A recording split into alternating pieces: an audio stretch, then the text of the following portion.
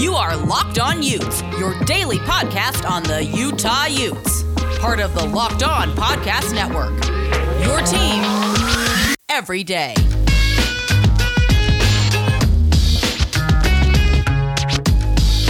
Hello, Utah fans.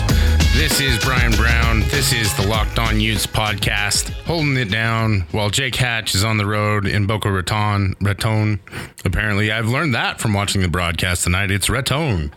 Enjoying just a brutal destruction of UCF by the BYU Cougars. But this is a University of Utah podcast, and there is so much news to talk about today, and I am excited to be giving you that news here on the Locked On Utes podcast on the Locked On Podcast Network. We are going to talk about the transfer portal. It's going to be a news item for a long time going forward. 4 new entries. Are any of these guys impact players, or will Utah have an issue replacing any of them? Also, big news from the Pac-12 as the all-conference teams are released. Was there someone who surprised Utah fans with a nomination?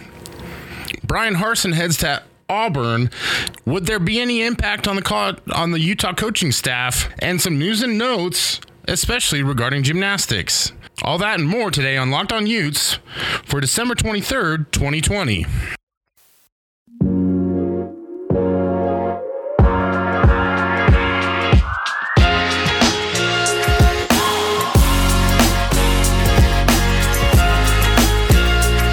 This is the Locked On Utes podcast on the Locked On Podcast Network, brought to you by Built Go. And I tell you what, we've got a lot of going to do today. Some big news coming out for the University of Utah. We're going to get to that right around the corner. But first of all, I want to thank everyone for tuning in. Thank you for all the kind words, for the feedback, for everything. Appreciate the listeners. We've had some massive numbers put up for a first-time podcast. So thank you to everyone for doing that. Remind your friends, your neighbors, your family, your fellow Utah fans to subscribe, rate, review. We are available on all podcast platforms. Working on Google Podcasts. I apologize to those who like to use that platform. I know how frustrating it can be when you can't listen to your favorite Utah podcast on your favorite platform. I promise you the IT team is working hard to try and get that one up and running for us. In the meantime, don't forget to get on there. Rate us 5 stars only. Make jokes in the comments if you want. Tell me how ugly I look. Tell me how much you hate beards. Tell me how bad my voice sounds in the microphone some nights when I'm recording these. I don't even care. Tell me how much you hate chicken sandwiches. Whatever it is, you can tell me in those comments as long as you rate it 5 stars. Let's jump right into it. There were some announcements today. I mentioned yesterday that the University of Utah was going to have some sit downs with some players, that they wanted to reach out and talk to the team and go over what the transfer policy was, what the transfer portal numbers were, everything along those lines. And sure enough, today we have some entries. The probably least surprising of those is Jake Bentley entering the transfer portal after picking up 2 commitments from Charlie Brewer and Jaquindon Jackson. The writing was already on the wall for Jake, I think, once Drew Lisk took over in the second half. It was a tough year for him. He was a warrior. He played with grit at times. It was just not an easy season across the board. And Jake, I think, really struggled under the weight and burden of that. It just looked like at times he had no confidence. So he has entered his name into the transfer portal. Along with Jake Bentley, we also saw Ben Lennon, Peta Tonga, and Mufi Hunt enter their names into the transfer portal. Of those 4, I think the probably most surprising might be Ben Lennon, although his performance just never really did it at the University of Utah. I don't know that he ever meshed personality-wise with the program. I'm not sure that he ever felt comfortable really kicking. He was, by all accounts, a fantastic prospect, came from the same kicking academy, Chappie down there in Australia that worked with Tom Hackett, that worked with Mitch Wisnowski. So the expectations for him were very high coming in, and Utah has had such a storied tradition of great punters, and it just didn't work out for him here. So best of luck to Ben Lennon. Andrew March looks like he'll take over the kicking duties for now. I would imagine that Utah will be on the hunt for another punter, trying to get them in before fall of 2021. We'll have to see what they'll be looking for, whether that's a transfer, whether it's another Aussie style punter, whatever it is, we'll be sure to update you here on Locked On Utes. In the meantime, Pita Tonga, Mufi Hunt, two guys that were just kind of buried on the defensive line. Pita Tonga I don't know that he ever had a season where he was consistently healthy.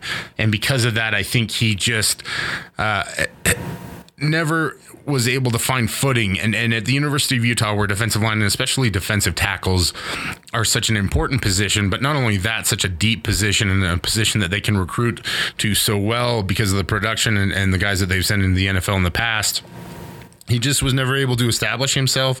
A couple memorable plays as a Ute. I'll never forget his interception where he was rumbling and bumbling down the sideline and fumbled out of bounds. I believe he had one return for a touchdown as well, if I'm not mistaken.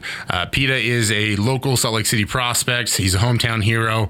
Wherever he ends up, good luck to him. I suspect that he can go to a lower tier program and just play his heart out, maybe somewhere nearby. I haven't heard anything in regards to where he might end up quite yet. But as we've talked about before, entering into the portal does not guarantee that you find a spot somewhere else.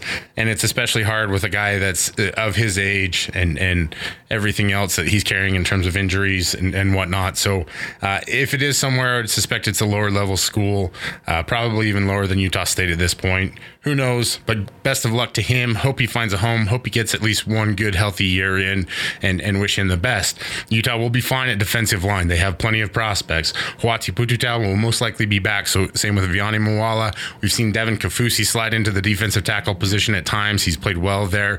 I think his length and his aggression, his agility, his speed all help him there. I don't know that he'll be a full-time defensive lineman going forward or defensive tackle going forward, but all the signs point to yes, and I think he's really done a great job there converting, and he's got the ability to go inside and outside, and I think that could be very appealing if he's trying to get to the next level.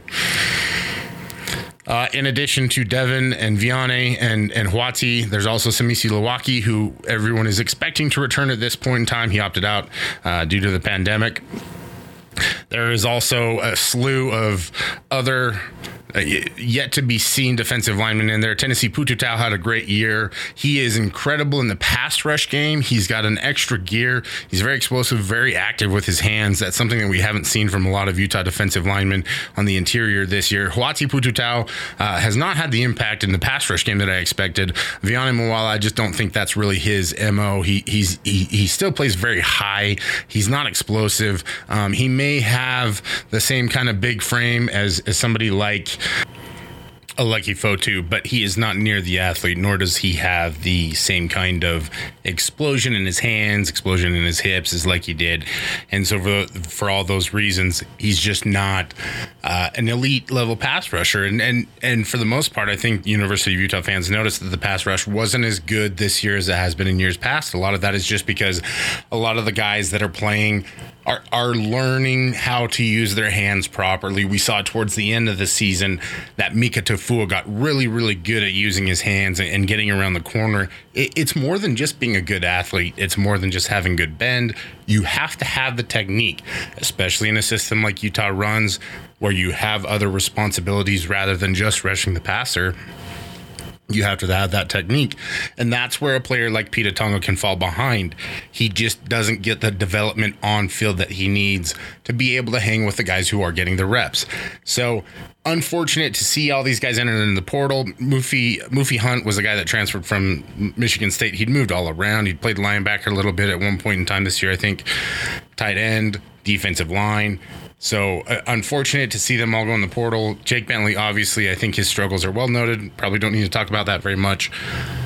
At the same time, I don't know how much Utah is going to work to really replace these guys through the portal. There's always opportunities. Siaki Ika would be a guy that Utah would have been really high and really happy to take. Local product from East High School. He ended up going to Baylor. If you're trading Siaki Ika for Charlie Brewer, I think you probably win that trade, in my opinion. So we'll see what Utah does on the recruiting trail. They'll clearly have some scholarships to fill. Some of those might just stay open simply because you're going to be in a scholarship crunch in 2022 for that recruiting class. You only get 25 initials a year, as we've talked about in the past. So if that's the route that you're going to go, you just want to make sure that you have plenty of scholarships to recruit for a full class. If there are guys who are departing your program that you don't absolutely need to replace, especially at a position like defensive line, then go ahead and do that. So as you might have noticed, it is hump date, which means it is that time of the week where we're all just cresting the stress wave. Christmas is around the corner. I don't know about you. You've probably all finished your Christmas shopping. I have not. It's going to be a disaster. The good news is I can use social distancing as an excuse, and I can just go ahead and chill. And you know what that means, gang. It's time to talk about Coors Light. What do you like to do when you need a moment to chill? How do you like to hit the reset button and get ready for what's next? Work, friends, family, a million pressing social issues, and an expectation to just be on 24/7. That's when you reach for Coors Light. It's made to chill. There's only one beer out there that's literally made to chill, and that's Coors Light. When it comes to... I'm a Utah boy through and through, born and raised here, spend most of my days in the summertime as far away from the city as possible. And that's really when I like to chill and reach for the Coors Light. It's the perfect refresher on a hot day. It is the perfect relaxation tool when you need one on a cold day. Whatever your need, Coors Light is made to chill so that it can help you to chill as well. Coors Light is the one that I choose when I need to unwind. So when you want to hit reset, reach for the beer that's made to chill. Get Coors Light in the new look delivered straight to your door at get.coorslight.com. Remember, Coors Light, made to chill, made to celebrate responsibly by Coors Brewing Company, Golden, Colorado. Jumping back to news of the day yesterday, the Pac-12 decided to announce their all-conference team members. I mentioned in the teaser, was there somebody that Utah fans might have been surprised about? And I don't think anyone was surprised by the fact that Ty Jordan was named the Freshman of the Year for the Pac-12 conference. He was third in the conference in rushing. He was the motor of the offense. It seemed like he gave Utah a different life, really, almost once he started getting more touches in the offense. And you know, Utah is always going to be a team that is going to focus on the run. That's just, it's their MO. It's the way that Kyle Whittingham wants to play. It's how that offense clicks. I think we saw in the second half how good that offense can be when it plays with rhythm, when it plays with momentum, and when you have a quarterback back there who can make quick decisions, get the ball out, get the ball to your playmakers, and march down the field. By the time you have 3 or 4 of those 8 or 7 or 10 play drives against the team here in Salt Lake City at altitude in the third quarter, they're going to start laying down, and that's when the run game can just take over.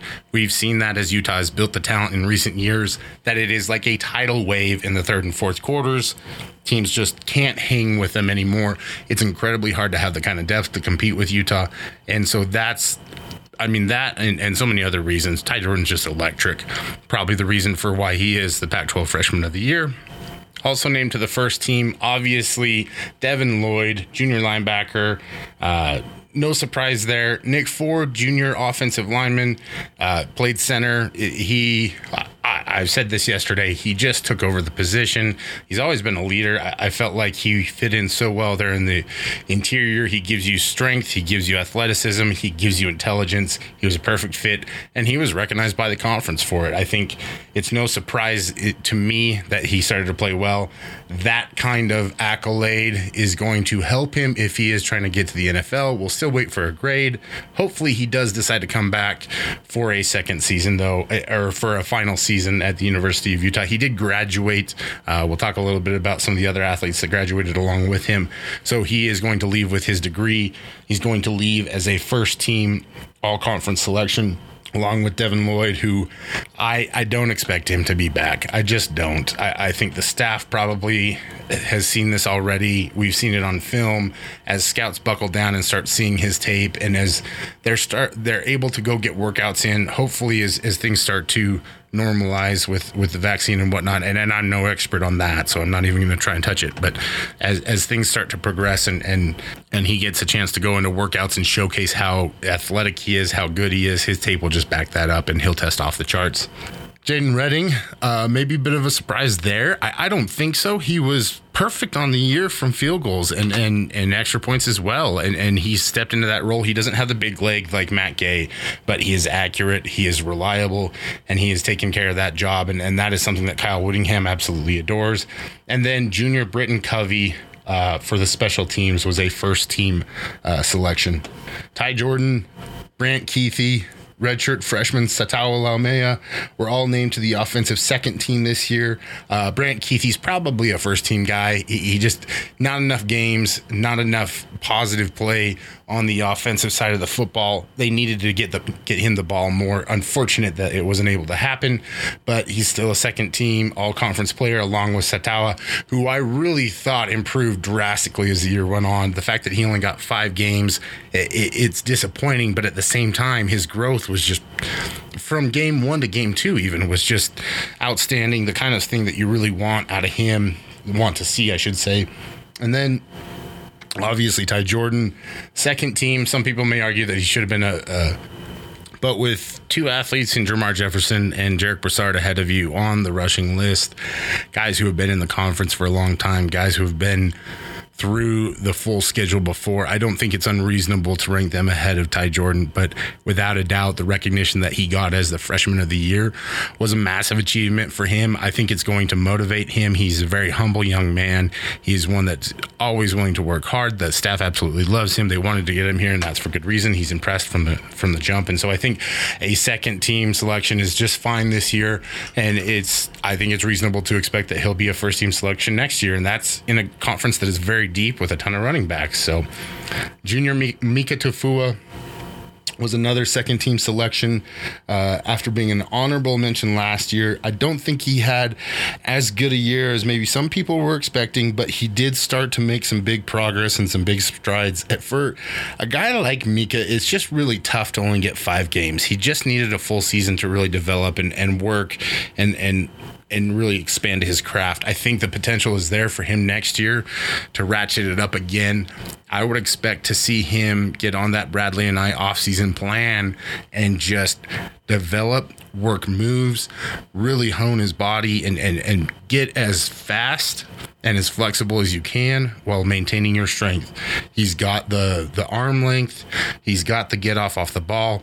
I think that he could be a second team guy for sure next year, if not a first team guy. And he should be able to rack up quite a heavy sack total next year as we started to see him turn the corner. 4 all-conference honorable mentions include junior Nephi Sewell at linebacker, sophomore Travis Broughton at cornerback, Britton Covey at wide receiver, and senior Keegan Markgraf at snapper, which good to see that Special Teams U is still in the hunt for those kinds of things. Keegan is an unsung hero, but he's a great snapper. He does a great job. Took over those duties in a time of almost near chaos, I think, and he's just steadied the position and done a great job. Nephi Sewell could argue that maybe as an honorable mention, he's being a little disrespected, but I think the problem is that he just hasn't played enough in the Pac-12. Get him back next year, get him in the mix, let him do his thing again. He will ball out. He's going to continue to improve. He's going to continue to grow. I think Utah's found a position and a style of play for him that really causes some issues for defenses. You know, he was responsible for a number of turnovers this season, and I just think he's going to get better, and I can't wait to see him with a full season to really show and prove to everyone how good he is and to garner some NFL attention. I really do think that he has some of that potential. He is a little undersized at the position, but I think the way that he plays, his potential at the line of scrimmage does give him a shot to go to the NFL next year. If nothing else, it's going to make the Utah defense incredible next year. Depending on who stays around, you know, linebackers start next to him. I believe Sione Fotu is planning on staying here, but you never know. Sometimes guys will decide to go on missions after the fact. We'll have Ethan Calvert in the fold, so a lot of interesting options with him. Andrew Mataafa, who we started to see a lot on special teams and a little bit here and there. Hopefully he can put on some additional weight and really focus in and get to the point to where they've expected him to be. To Travis Broughton, I think his play speaks for itself. You know, he has been consistent. He's an excellent tackler. He's good in coverage. He very, very rarely missed assignments or very, very rarely was beat. And for a guy that's a sophomore, I think that's a positive sign. He's got the athletic traits. He's working on his technique. I think he is a very diligent football player in terms of getting his study in and his film work. And he's working with one of the best cornerback coaches in the Mountain West, for sure in the West, and possibly even the country, in Sharif Shah. And I think we saw that with the development of Clark Phillips, JT Broughton. Fabian Marks had some good plays for Utah, and it's just to have that kind of development at a position as critical as cornerbacks is such a wealth to have for the University of Utah. I mentioned on a podcast recently that I'd lost 10 pounds, and someone messaged me and said, is it really because of Built Bar? Of course not. It's not entirely because of Built Bar. I've customized my diet. I've started exercising more. I've tried to take better care of myself. But what Built Bar has done is it's negated the hangry reactions that I get from my own self when I get hungry at different points of the day. It's provided me with a snack, with a healthy alternative when I am stressed out. I am the kind of a person that's just an emotional eater. It's who I am. And so when I'm stressed, I can reach for that Built Bar. I'm getting 19 grams of protein. I'm getting something that's much, much healthier than going for a Snickers or anything else. I'm getting a boost with my body because I'm feeding it healthy things that it likes, that it needs to use for energy, rather than just giving me tons of sugar that's going to maybe peak me for a minute and then crash. The best part about Built Bar for me is just the variety of flavors. I change from week to week. Right now in the backpack, I've got cookies and cream. I've got cherry barcia. I've got orange. I've got a raspberry in there as well. I've talked about the coconut. Peanut butter brownie is one that I've been high on. They have a few new flavors that I highly recommend. I'm looking forward to trying the lemon almond cheesecake and the carrot cake. I've heard great things about them. Again, Built Bar is healthy, 19 grams of protein. Most of the bars have less than 180 calories, less than 5 grams of sugar, 5 grams net carbs. So you know they're keto friendly. They're good for you. They taste good. It's a better habit. It's a better way to take care of yourself. It's a better way to help yourself achieve your goals physically, mentally, emotionally, than reaching for all those bad alternatives out there. And listen, there are those times when I love an Oreo, but on the day-to-day, it's all about Built Bar for me. Built Bar has a promo code for you. It is promo code Locked On. Go to BuiltBar.com. You'll get 20% off your next order. They have all sorts of specials going on, especially right now. BuiltBar.com, promo code Locked On, 20% off, and get built with Built Bar. Moving on to some news and notes with stuff outside the football team for once. Utah announced that they are graduating 18 fall semester graduates. Names include Trenton Carlson for football, Felix Chun, sorry, I apologize, Felix, if I butchered your name, with men's swimming and diving, Vontae Davis for football, Rahi DeVos, men's swimming and diving, Ireland Dunn for soccer, Chase Fernland in baseball, Nick Ford football, as we mentioned, TJ Green football, Claire Greenlow women's swimming and diving, Kinsey Kerber volleyball, Brody Lewis men's swimming and diving, Vianney Muala football, Riley Pierce baseball, Huati Pututau football, Josh Stout lacrosse. Josh Stout, man, that guy is so much fun to watch. I hope he's coming back to play in the spring. I hope lacrosse gets a chance. I'm going to try and get you guys as much coverage of lacrosse as I possibly can. I think you're going to enjoy it. So continuing on, Poppy Tank for cross country, Orlando Umana football, and Bella Williams cross country and track and field.